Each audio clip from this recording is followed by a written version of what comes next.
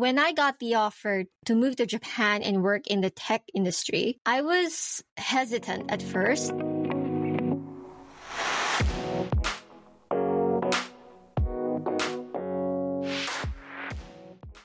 Hi, everyone. Welcome to Designer Sushi, a podcast about the everyday life of a UX designer through the perspectives of two career switcher UX designers that have a shared working abroad experience in Japan. I'm your host, Lori, and I'm located in Toronto, Canada. And I'm your other host, Mika, and I'm located in Tokyo, Japan. So for this episode, we are going to be talking about, surprise, surprise, work culture in Japan. Ooh. Right. So are we going to spill some tea or we're going to see? I think the tea is going to be super hot on this one. Oh my gosh. Like, I'm pretty excited to talk about this because there's so much to discuss about this topic. And aside from that, we're also going to talk about how is the work culture in Japan different from our home country. So for Lori, it's Canada. And for me, it's Philippines. And Japanese language. Is it really needed when you're working as a foreigner in Japan? That's another question that we want to address in this episode. And lastly, do we recommend working in Japan as a UX designer? So if you're a junior designer, whichever level you are in, is Japan a good place to work as a UX professional? So hopefully we can dive deep in this episode. But first, let's start with you, Lori. How is your experience with Japan work culture? Okay. So I'm just going to start it off first by introducing the common stereotypes that we hear. So the media, they really like to portray Japanese work culture. Like you might have heard when you read on the internet, Japan is a lot of overtime. They got very intense work. Work is their life. The structured hierarchy, not many women in leadership roles. Also the nomikai culture, which is the work drinking with your coworkers. So all of this is probably read somewhere in the internet because I've gotten questions about this through people I've met, and I'm just going to ask, well, are these stereotypes true? So in my experience, I would say these stereotypes are somewhat true, and it depends if you're working for both a domestic company or an international company. So like a domestic company is going to be a Japanese started, so it's only located in Japan, whereas international companies, they are mostly head office is in a different country, let's say like in Singapore, in the US, Australia, and then they have an office in Japan. So that's international company. They usually call it gaishike in Japanese. So I had the opportunity to work with both domestic and international companies in Tokyo, but not as a designer. But from my experience, I'm pretty sure like Mika can dive more into that. Japanese work culture is still the same regardless of the title you have. Yeah. It's still good from my past jobs. It was still a good experience to deal with. So I worked at a domestic company when I was doing recruiting and then also with English teaching as well. From my experience with domestic company, some of these stereotypes were held very true to me. So I noticed that one of the things was that it was very task process. So a lot of times the work, they didn't like to change anything. So for example, first time I used a fax machine, never used it my whole life, and I had to use it in Japan. Like how often did you have to use the fax machine? Oh my gosh. So this one company, they didn't like we tried to migrate to say Google Drive then, and they didn't like that. They were like, no, we're going to be sticking with our communications using a fax machine. If I had to talk to a coworker, it was either on the phone or wasting paper, messaging them and then faxing it to them. And faxing my timesheet as well too. I had to write my timesheet. And if I made a mistake, let's say I accidentally wrote a different number, for instance, in Japan, they don't like that. You have to be clean because they don't like it when you cross things out. And I had to rewrite it again. So it was super time consuming. So that was the one thing I didn't like about domestic companies was that they were not very tech driven, didn't like to use technology, even though it was at their disposal. They just felt like, nope, this is how we did it in the past, fax machines and paperwork. So we're going to keep doing that. So that was the one thing that with domestic company that I dealt with was that they didn't like the change. Also in Japan, there is a lot of rules to follow. So I remember like one of the domestic companies, I always had to say otsukare-sama desu. So otsukare-sama desu, it's a Japanese term that you use with coworkers. It's like, I don't know, thank you for your hard work or something. You always, when you see a coworker, you always say that. So like, I remember in if I was on the phone and if I didn't say otsukare-sama desu and they knew I was a coworker, I would get called out and be like, you didn't say otsukare-sama desu. How are we supposed to know you're a coworker? So I was like, oh, okay, sorry about that. So They're pretty strict with that. I feel like they're very like rule driven. Like everything has to like, if the handbook says it, because the handbook did say that we need to say that otsukare-sama desu to our coworkers. They really make you follow the employee handbook religiously. That was the thing I noticed too, is that they were very strict on like handbook and process. I also agree about the encourage to go to drinking with your coworkers. Sometimes actually those were fun because sometimes the boss might pay for your drinks in Japan, which is a good thing because you don't have to spend money on getting drunk. So actually I did enjoy some of like those nomikais, but of course, like you have to like your coworker to enjoy them because it's the social norm to actually, you have to go to them. It kind of looks bad, right? Like when you reject, but I always, for the most part, I think I've enjoyed them. Also, there was this structure hierarchy between the more senior your level is in the company. So for example, someone that was a senior level or like a boss, I noticed that I had to act a certain way to them. Even though I was a foreigner, it still felt like there was this barrier between me and my senior level. So I wasn't allowed to like question and change ideas and never question their decisions. And I also felt like they wouldn't defend me if something happened. I know when I worked in recruiting and customer service, if a customer complained, my boss would not be on my side. They would be on that customer side because Japanese people, high level expectation of customer service here because like customer is God here. So if you do something wrong, it's in customer service, it's not a good thing in Japan. Whereas in Canada, it's like the customer service. It's a different way of handling things, right? Yeah. Like I know in Canada, if I like complain to like a worker, they wouldn't really care. They would just be like, oh, that's how the way it is. Or just like, whatever. They'll just shrug me off. If I complain in Japan as a customer, it's really bad. They're super apologetic. They're always on my side if I complain as a customer. So I think in my experience, customer service in Japan was very intense. It was very stressful. So I can see why in that aspect that the work culture can be quite intense there. Yeah. Also if I interviewed for domestic companies, I remember doing interviews on weekends. And oh my gosh, you did interviews on weekends? Yeah. Like I remember, and I heard it was common though, because Japanese people, they don't want to use their annual leave or their vacation to go to an interview. Right. So they're so dedicated to their work. So sometimes they would set up interviews on the weekend. So I remember I had to go for an interview on a weekend once at like 10 a.m. And I'm like, wow, I've never had to do that before. And I heard it's quite common for some domestic companies to set up interviews there. Right. Yeah. Yeah. So I think overall, like some of the stereotypes can be true, but I think there were some good aspects too. What I noticed about domestic companies is that they really focus on your coworkers or your team, like the team bonding, thinking about how we as coworkers can work as a team. And then you become very tight knit because being in a team is so important in Japanese culture that they really try to enforce that. So I think you can make really good tight knit friends there and you make really good work friends. So some of these work friends are still my friends today because they really valued the team bonding. And I think it was okay to be really good friends with your coworkers. Like I saw them day and night drinking with them, even on the weekends, because they became friends. But it could also be because I was a foreigner too. And like I worked with mostly foreigners. So we don't have friends or family here. So we just like in the end, our coworkers become our friends. So it could be that as well too. But I think that's what I noticed mostly compared to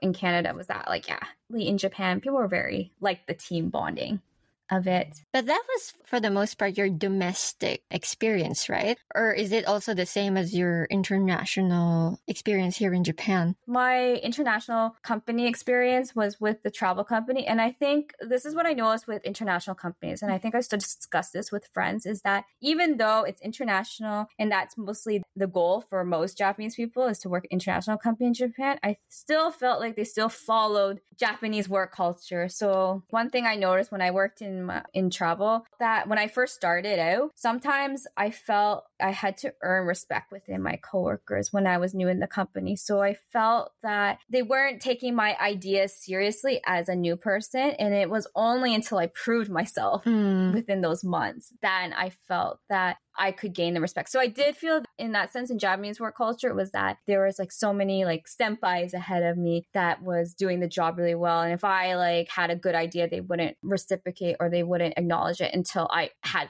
stayed there longer. So that was what I noticed about that. There's still some Japanese work culture they're following in international companies. But overall, I think international companies, they are mostly thinking about the work-life balance. So I remember we would do hanami too. So we brought like our own food from our home country, and we did do Premium Fridays in the summers. Premium Fridays was like, it's different for every company, but usually in general in Japan, it's just a way to have fun in the office. So it could be many things. Like Premium Friday at that company for me was the company would buy us lunch. We all eat together, or it could be like a half day, for example. Did also work field trips too, but I don't know if that was because I was in travel, but they really encouraged all of us to go to a food tour together, or even to go to a different area like Hakone or like Gunma, for instance. But it could be because I worked in travel then, but they were really emphasizing, like work field trips and like work retreats. So I think you had a lot of team building in your company. That international company followed that sense of Japanese culture, like the team bonding. But then like there was a lot of women in leadership in that company too. So because in Japan, it's like women are mostly admin roles or like they're secretaries and serving tea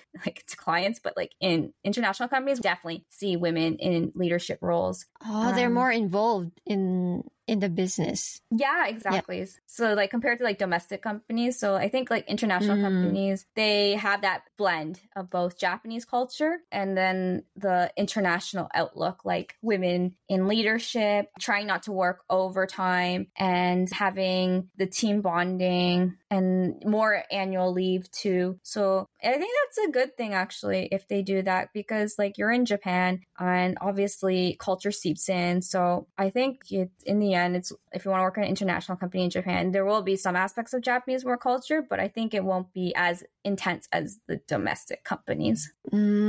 So you would say, which one would you prefer then? I guess you would prefer the international one, right? Oh yeah, 100%. 100%. Hands down.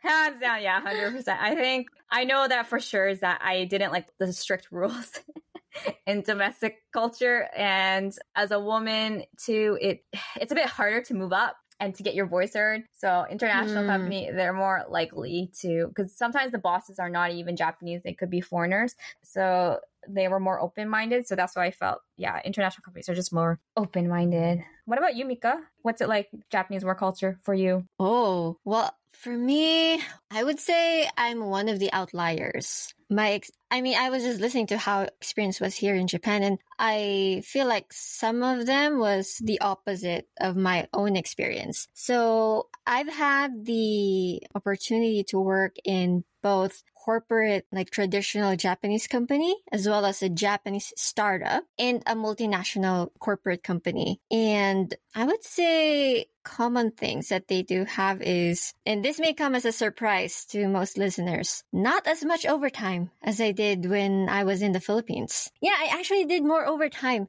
when I was in the Philippines. So when I first got the offer to work in Japan, I was actually pretty terrified, to be honest, because it's known worldwide that Japan has this super hustle culture, especially at work, where if you do overtime, you'll be seen as the more hardworking employee versus someone who leaves the office early. And so when I got the offer to move to Japan and work in the tech industry, I was hesitant at first because I was a bit afraid of like, what if I have to do even more overtime when I get there? But then to my surprise, the company that I got hired for, they were pretty cautious of foreigners doing overtime. So meaning when we get to the client, because the way that I got hired was, it was through a dispatch company. I don't know if you're familiar with this, Lori, but basically you are under a dispatch company and then they get you interviewed to their clients. And then when after that, if their clients want you, then you will be dispatched to the client's office and then you will work there. At the time, I was doing software engineering. And so I got dispatched to these two companies in Shizuoka Prefecture in particular. So it was countryside, like not much going on kind of area. Like I said, to my surprise, they didn't make me do overtime. If my boss sees me still at the office at around 6 or 6:30 p.m., they would literally ask me to leave and go home. Oh my like, gosh. hey, you don't have to do this today. You can do it again tomorrow. No worries.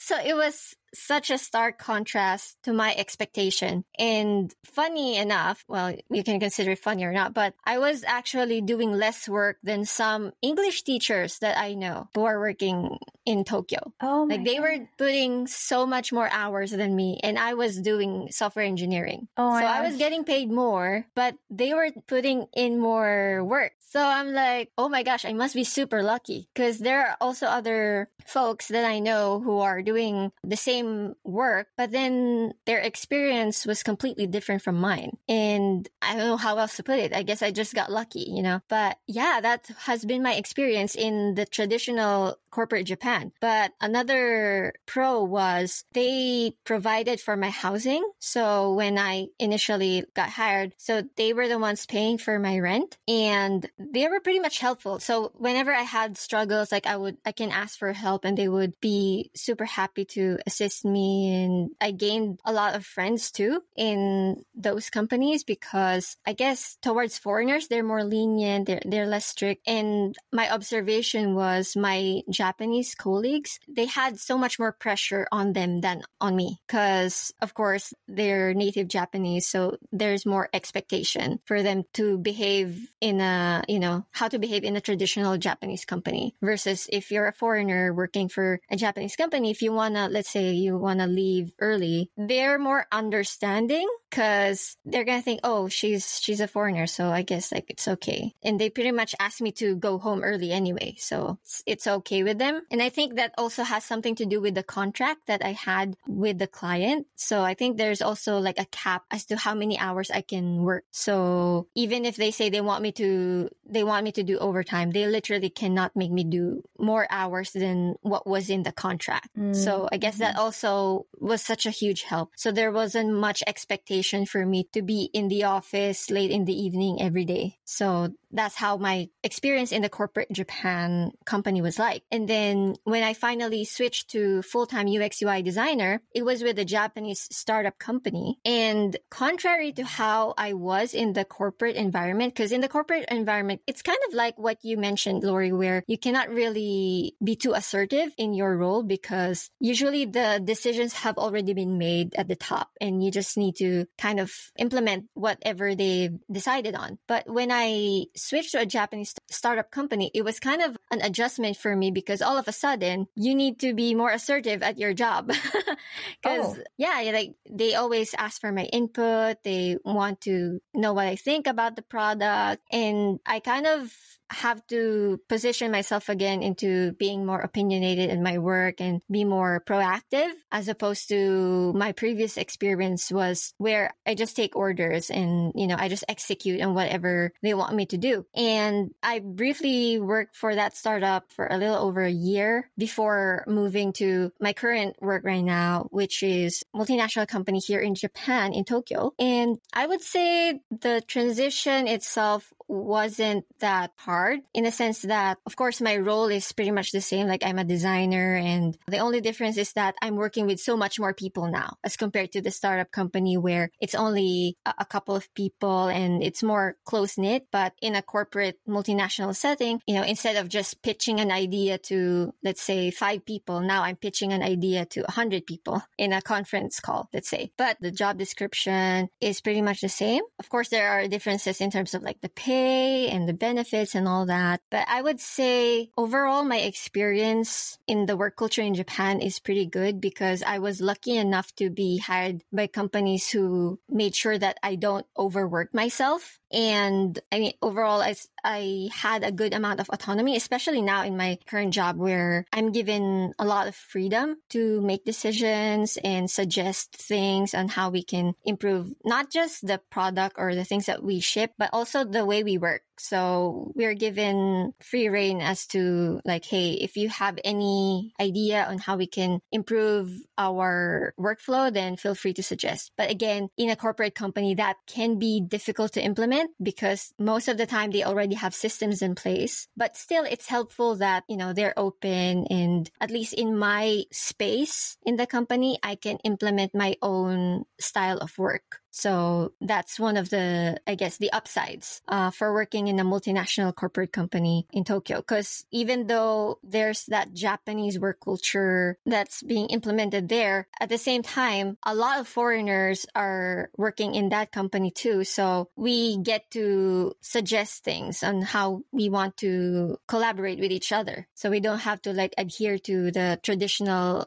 Japanese way of working where it's too focused on process, where sometimes they don't want to pivot their process, even if it means people will be more productive because they want to stick to what they think is working. So they're more flexible as compared to the traditional corporate Japan. Okay. Yeah, there's still hope in working for Japan. Yeah, there's hope. I mean, like your experience would really totally depend on where you work. But I would say my story is, I wouldn't say that it's super rare, but I wouldn't say that it's a common experience either. Yeah. I got super lucky, I would say. For sure. Maybe probably would still be in Japan if you were getting treated like that. But I did totally relate how you were like, oh yeah, as foreigners, we're not expected to follow the similar aspects of the Japanese culture, like staying late, or as a woman too, we didn't have to, let's say, like serve men like food and stuff. I love that. Like, in Japan, they always give us that foreigner card. Oh, you're a foreigner. You don't have to do this. Just do your own thing. Yeah. But then although for me, I still have to kind of mind how I conduct myself because it would reflect not just on me, but also to other Filipinos who are going to be coming in and working in Japan. Because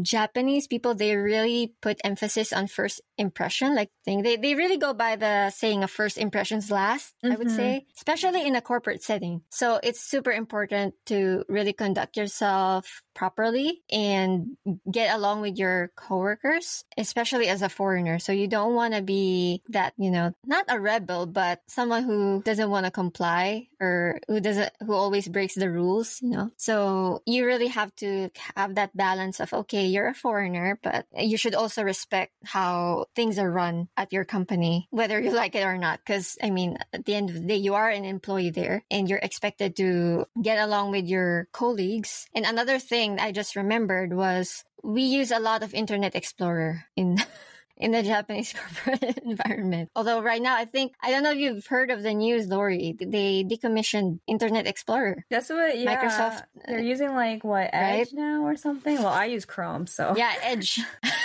So goodbye, Internet Explorer. It's been fun, but... But yeah, it was so surprising to me when they gave me the laptop in my previous work, and they're like, okay, just you cannot install the other software. We only use Internet Explorer here. I'm like, seriously? Well, that's another thing. Japan's still behind in technology. Yeah, like it's interesting because you would expect that Japan is super high tech, which of course Japan is. I mean, they're pretty good in, you know, coming up with new technology, but then at the same time, they still have that value of hesitant in terms of adapting to new technologies, adapting the new ways of doing things. I mean, we still have the hanko, right? We still have the stamp where if you go to the bank and you don't have your hanko or your stamp with you, you cannot sign documents. So things like that. There's still so many things that people might say that are still behind, that why aren't they adapting to new ways? But then again, there's still that traditional traditional value, and which may or may not make sense, especially if it's your first time coming into Japan and living and working here. There are things that would probably puzzle you, and you might ask, like, why are they still doing it? But then it all boils down to Japan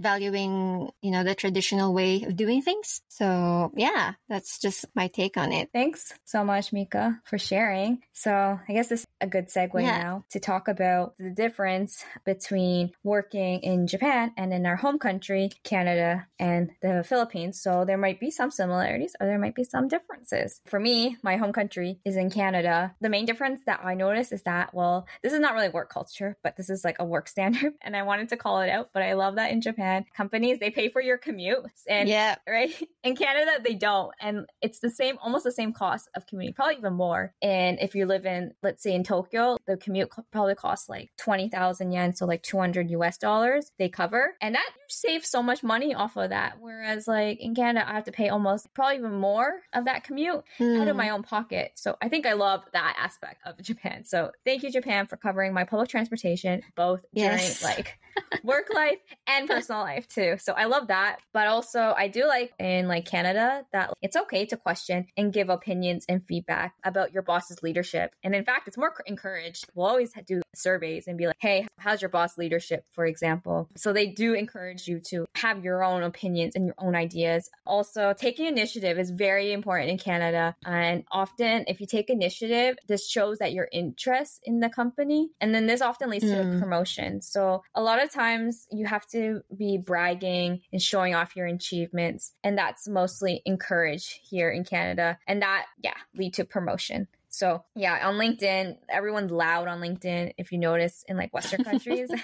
But that's our culture, is that we need to be loud because we want that promotion. We need that recognition. And in Western culture, like in Canada, you need to do that to stand out. So I think that's one thing that I still have trouble dealing with, because I'm someone that doesn't like to brag about my achievements, but I have to if I want a promotion. So that's one thing I'm still like a bit not really liking, but I have to do it. So I'm like training myself to do that. And then another thing, what I like is that they're more welcoming for new employees. So when you're new in like Canada, off the bat, you don't really have to earn respect. Your coworkers, they will take your idea if it's a good idea. It wouldn't be like, oh, sorry, you're new, so you don't know. They are very encouraging of that. So I always felt welcomed and part of the company the minute I started. And then, as you know, there's no overtime. Work-life balance is really good. They really encourage that. And then there's a lot of talk on mental health as well. And then also I noticed between Japan and Canada, like mostly domestic company in Japan, but in Japan,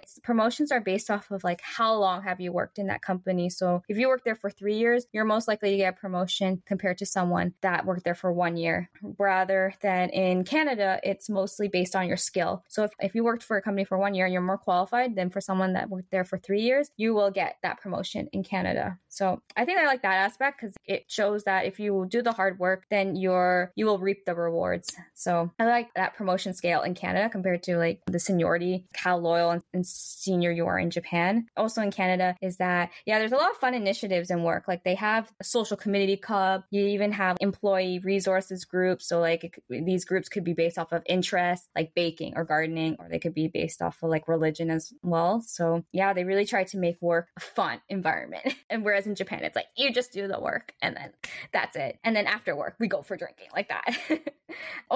And also, of course, like definitely see women in leadership roles, and women are more respected in the workplace in Canada. So that's one aspect I like about working in Canada. Also, Canada, it's a bit selfish in your work, meaning that your work life and your personal life is not mixed together. So if there's like a work outing, you're not obligated to go. So that's what I mean by selfish, like that. You can just set that boundary being like, hey, I just want to be like, do my work and that's it. And that's okay. They really draw the line. Yeah, they do. It's okay for that. So that's what I mean that it's like a bit selfish in your work. Like sometimes they're a bit with the teamwork and the team culture. Like they started to get more into that recently in Canada. But I felt like in Japan, that team culture, the present was stronger than in Canada. In Canada, they really will want you to ask questions compared to in Japan. Because when you ask questions, it shows that you are interested. So, and if you're not asking questions, it means that, it shows you're not interested in the work, or you're just like, don't know. But to me personally, how I see this aspect is that sometimes I just don't want to ask questions because because I already know and I just want to do the job. It's a case by case. Yeah, exactly. So I think those that ask questions, they're the ones that are looked more smarter. Whereas I think in Japan, it was more like, this is the way it is. You don't need to ask questions. So I'm like torn between, like in the middle. I'll ask questions if I need to. When you said that about asking questions, I think it goes back to that value, what's being valued in Canada, which is like being loud, right? Like Yeah. you have to be as loud as you can and really work on your own self-promotion to get noticed, right? Yeah, to get noticed. Yeah, for sure. You explained it. Yeah, you need to get noticed. If it's in a big company, especially, you have to be the loud in order to, I guess, leadership to see the work that you're doing. But like, in my opinion, I think I'm not really the one to brag about my achievement. It's something that I have to do because that is the culture. So I have to just roll with it. Actually, there were times where I was just too loud in Japan and they were like saying how I'm so outspoken. I need to just do the job. But then I also rolled with that. I'm a foreigner. I didn't know about this. Like, you have an automatic excuse. But I think overall, yeah, working in Canada, like, it's still a pretty good experience and they really value the work-life balance. And I think that's where I'm at right now in my life. Because I know that in Japan, the labor laws is that the longest you can work is 9 hours a day. So some companies work 8 hours a day in Japan. But unfortunately, the companies that I worked at, they always chose the longest that you could work, which is 9 hours a day. So 9 a.m. to 6 p.m. So I've always worked in Japan, 9 a.m. to 6 p.m. So I like in Canada, it's like 8 hours a day. But yeah, how about you, Mika? What's it like in the Philippines? Oh, man. Oh, God. Well, I don't know. Okay, let me come clean with this. I don't know if I'm the reliable person to ask about what it's like working in the Philippines, to be honest. Because I work for, even when I was in the Philippines, the company that I work for is a Japanese company who just happens to have a Philippine branch. So the work culture is still kind of similar to Japanese, but I guess the only difference is that we have so much team building. I mean, we always have an event almost every month, and then we have an events committee that organizes all these team building activities for the entire company. And I was part of the sports committee and the events committee at one point. And the employees, we would actually go to, for example, if we have this summer outing. So the committee members would go out and then look for places where we could have the team building. And then we would pitch it to the management, like, hey, this is where we want it to be. This is the budget and all that. And so we have those things going on. And it's super easy to make friends in the corporate environment because when you get hired, usually people are super friendly and you could easily strike a conversation with anybody. And there's always that leniency in mixing work and play in the sense that you can have like a water cooler conversation with your coworker while doing work. So it's not, oh, you have to be strictly professional all day, every day, but you can have fun while doing your job. But then, like I mentioned earlier, because the nature of my work was in software development. So whenever we have releases for software, we sometimes have to pull an all-nighter just to make it to the deadline. So that's why I mentioned that I was doing more overtime in the Philippines compared to here in Japan, because we had those moments where we really have to make it to the deadline no matter what. And so I had to pull off an all-nighter at times just to make sure that the software is delivered and there weren't any bugs. And you can imagine it was pretty tough, but at the same time, it was enjoyable just because the people that I was working with were so much fun. And it's like we're together in the struggle, you know?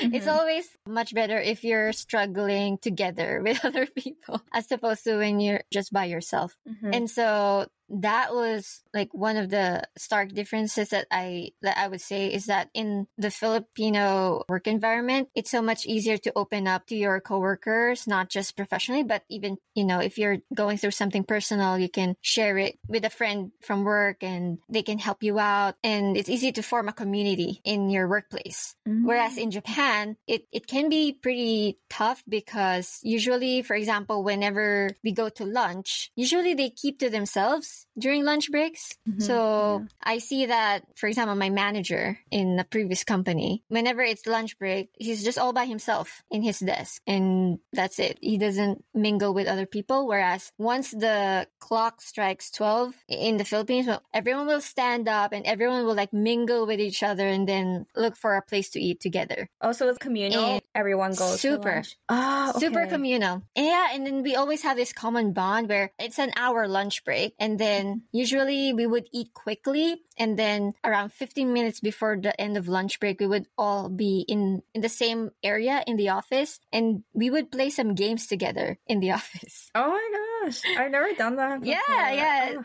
And sometimes people would bring their guitars in the office. Oh, and so we would have jam sessions during lunch breaks. So we would reserve a conference room, for example, during lunch break, because usually no one would be doing meetings during lunch, right? And so we would eat quickly, and then we would have this conference room reserved, and then some people would have their guitars, and then we would jam out until the lunch break is over. Oh wow, I'm just like thinking, it's super different, right? I even like in Canada, I know that like you said, like you could feel comfortable talking to your coworkers in the Philippines about like personal life. I do feel that too, but I think that like the communal lunch, I've only done that once in Japan, but in Canada I've never done that. It's like if we want to go for lunch, we just do it like just ourselves. Oh, wow. Or we can invite people that we like for that. It's not like a whole like 12 o'clock, okay, we all go out, like everyone in the team goes out. I know in Japan I did that, but not here in Canada. Oh, wow, I would expect that in Canada it's more communal compared to Japan, but it depends on like if I was friends with them, with my coworkers, then we'd all like coordinate our lunches, but it wasn't like a designated, okay, lunchtime, everyone goes. And I think what I noticed, in Japan, when I worked at the international company, it was, 12 o'clock is the time, and then we all went out to eat. And then at that time, there's some coworkers I knew at that office that they would be napping or like watching TV or going out for lunch too. So I think that was interesting what I noticed. I'm like, I mean, in my experience, like whenever the clock strikes 12 or 12:30, everyone would just stand up at the same time, and then everyone will know where to meet up outside the building, and then everyone will know where we're going. And then it's just like, it's super rare for me to eat lunch alone at work. I'm usually with at least 5 people whenever I eat my lunch, because it's always like a team building in and of itself in the Philippines. And so we always bond over food, and then there's always going to be someone who's going to bring in the snacks at work, and then during like work hours we can just like, hey, can I have some of your snacks? So we really put emphasis on like bonding together, especially in the workplace too, because you're working with each other, so it's super important that you get along, right? And that's, I guess, one of the hallmarks of being in a Filipino working environment. There's always food. It doesn't matter when at the time of the day, there will always be someone who has food on their desk. In terms of like benefits and pay, of course, Japan pays so much more, but then of course the cost of living is way higher than it is in the Philippines. And getting around the city in general, of course, Japan takes the cake, because Japan has this incredible transit system place, and you can go pretty much anywhere and it won't take as much time. Whereas in the Philippines, our transportation, the way transportation works there isn't as advanced. So it's quite difficult to get around and get to work, because you're usually met with this traffic all the time, especially in the morning. And it's difficult to get to work oftentimes because of that. But that's why when I got to Japan, and then when my boss said like, hey, I'm afraid your workplace is going to be an hour away from your home, but it's just a 1 bus ride away. And I don't get stressed at all, because it used to be in the Philippines, I would take at least 2 or 3 rides just to get to work. And you always have to line up, because people are always lining up to just get a ride. Unlike in Japan, if you have the Suica, the train pass, then you can just get to wherever you need to go. And it's not inconvenient at all. So that's one of the things that sets Japan apart. And not just from the Philippines, but I guess from the rest of the world, because Japan Japan is known for its exquisite public transportation system. And I would say another thing, well, of course, in Japan, you always have to be on time. They really put emphasis on that. And so your work ethic is really gonna be honed when you work for a Japanese company. But a downside to that could be something that we've already touched upon before, was they really want to stick to the process that they already have, and they can be inflexible at times. But all that considered, I would still say that, at least in my experience, has been a pleasant working experience, because I got lucky in terms of the companies that I worked for and the people that I've met. So that's my take on my work experience comparing Philippines to Japan. And so let me segue now to our next topic, which is Japanese language. So do we need it? Like, how did we learn? For me, I learned it from my previous company in the Philippines, because the company that I work for is a Japanese company, and it was part of our metrics. So if the higher your Japanese skill level is, the more likely you're going to be promoted. And so I studied Japanese for free, basically, in my company. And that's how I learned the language. And yeah, so if you're wanting to, okay, let me just go back to that. So in my previous company, whenever we develop the software, so the specifications that we get are always in Japanese. That's why all of the employees are kind of mandated to learn it, because how can you build something if you cannot understand the requirements, which was written in Japanese? And so that's why it was a requirement for all the employees to study the language. Yeah. Okay, that's good though, that they paid for you to learn it. I heard some companies, they did that in Japan. If you are a foreigner, they'd be like, we also subsidize your Japanese language, because Japan is like a must if you're working in Japan. So it's a good thing that they did that. Yeah, so we basically were paid to learn Japanese. Oh, that's so different from me. What about you, Lori? For me, when you're working in Japan, Japanese language is a must, but it depends on the company's official language. I know I've talked to other UX designers in Japan. They said that they really need to master Japanese language. I don't know if that was with you, Mika, but I know that if you work with clients and the users that they have, it's the Japanese language, like the business level, definitely helps. So for me, because most of the foreigners I knew in my company, they all spoke at least business level Japanese. So I felt a bit self-conscious, and I wanted to just communicate more smoothly with suppliers at that time. So I actually enrolled myself in Japanese language school, and I had to pay this out of my own pocket. It's like 2 hours a week. And then I did some studying and homework after I finished class. But I felt that in the end, it was worth it. I was able to learn a bit about the culture, because with language, you learn the culture, and then also be able to communicate with suppliers a lot easy, and also with my daily life as well. So I was at the N3 level. So in Japan, they classify it by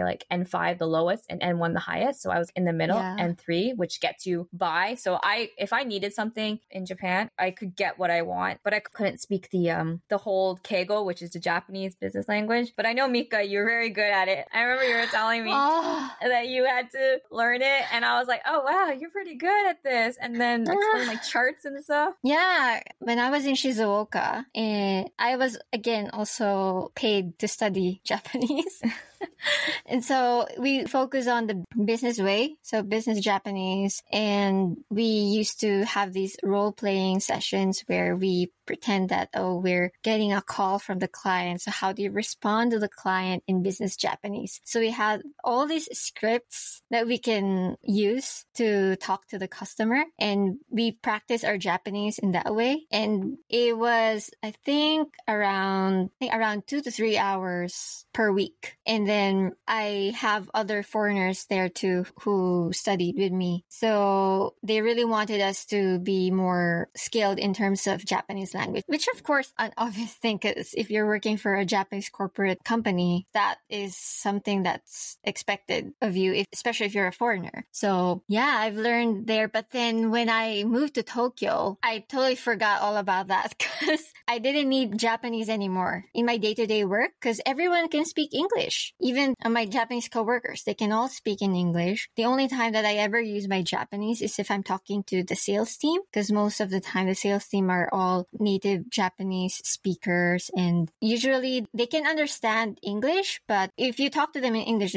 they can probably make out what you're saying, but they would still respond to you in Japanese. So that's the only time that I talk in Japanese. And especially now in my current job, even the emails, because it's multinational, so majority of the people in my team are foreigners. So whenever they send out corporate emails, it's always in Japanese and then English. And so I don't really need to use my Japanese at all. But that's an outlier because usually Japanese is still the main language in most companies. And so, of course, you're going to need that skill, and not just in a corporate setting, just, by living here in Japan. Of course, you need to have that knowledge and be at least familiar with the culture, so you'll know how to properly conduct yourself while you're living here in Japan. Yeah, I do agree though that it's definitely good if you are living and working in Japan, because that is the official language. So I do recommend if you want to live in Japan, you have to at least attempt to speak it, because English is not spoken even in your daily life too. So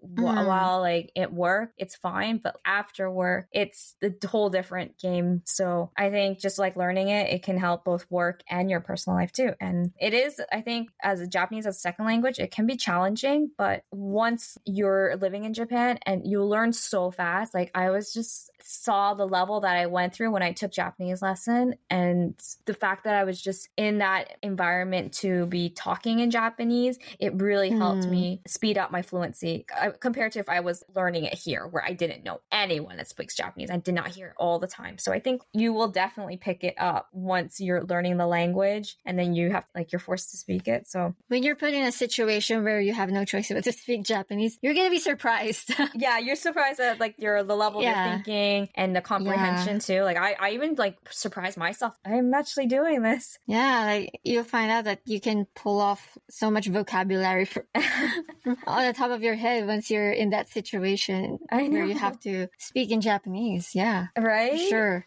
Okay, so I guess the next question, then, the ultimate question: do you recommend work as a UX designer, Mika? Well, short answer, yes. Yes, I would recommend all that complaining. It. Yeah, after all the tea. Yeah. After all the tea. Come to Japan. Yeah, I would still recommend it. And especially as a foreigner, because here in Tokyo, there's a super vibrant and tightly knit tech community. And so you will be able to get a lot of opportunities and meet people and grow in your career, even as a foreigner, because the foreigner tech base, so people who are developers, designers, so most of the time, the networks are interconnected with each other. So usually I would be in so many meetups where I would be surprised that, this person that I know is also acquainted with another person that I know. And it's because the foreigner tech community is pretty involved with each other. So I would say if you're looking into growing your UX skill, there's so many opportunities for you here in Japan, and to collaborate with other tech professionals. And you can pretty much do whatever. That's the thing here in Tokyo. You can, if you want to build an app,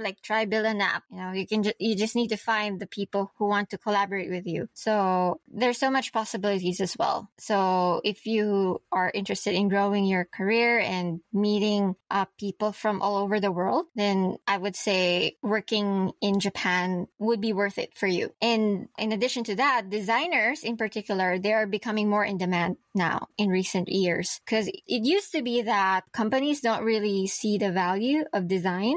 They're looking for more software engineers, but I think now the need for designers has gone up and up. And I think it's just gonna go even further from here. And especially if you're a senior designer, you're gonna be super valuable in the Japanese market. So that's, in short, yes. And language skills, I would say it depends on which company you work for. So in my case, I didn't technically need Japanese, but of course, it's still better for you to learn about the language and the culture before coming to Japan. And overall, it's a good experience. So it depends on a lot of factors. How your Japan experience is going to be like would ultimately depend on where you're going to end up working and who you'll be meeting and who you'll be working with in Japan. So I would say go for it. If you're listening and you want to work in Japan, go for it because there's a lot of opportunities, especially in the tech space. How about you, Lori? What's your take on this? I definitely agree with you, Mika. Yeah, it's a good experience working in Japan. So if you're thinking about starting your design career in a different country, I definitely think give Japan a shot. Just like you said, Mika, like Japan has a vibrant and tight-knit tech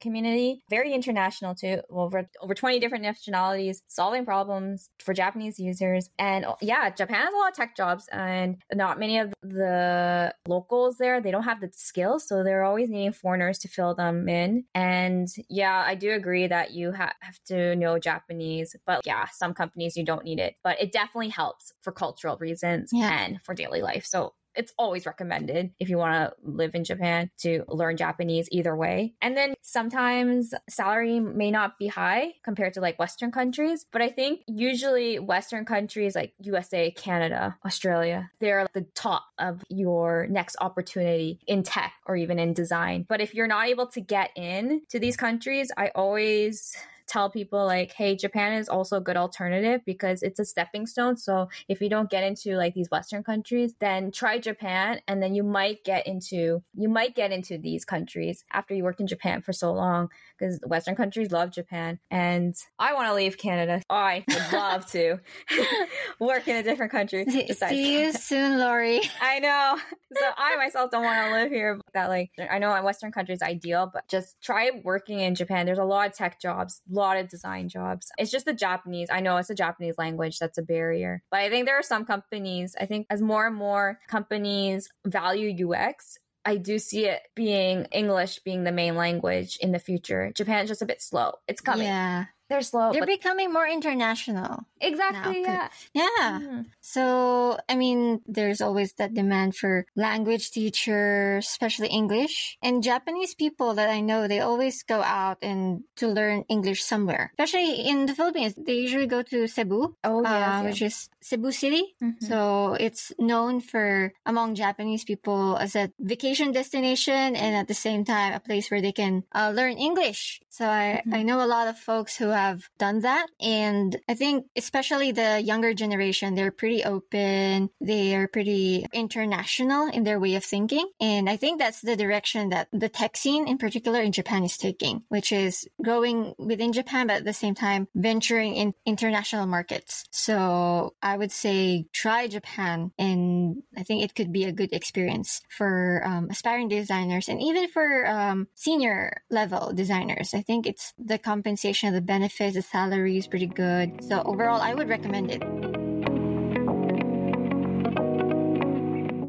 Thanks everyone for listening to today's episode. We're always looking to improve as we're just starting this podcast. So if you have any feedback or topics you want to share, please follow and DM us at Instagram at designer.sushi, Twitter at designersushi, or you can also send us an email at designersushipodcast@gmail.com. To get updates on new episodes, you can follow us on Spotify, Apple Podcasts, and Google Podcasts at Designer Sushi. Thanks everyone for the support and catch us again for the next episode.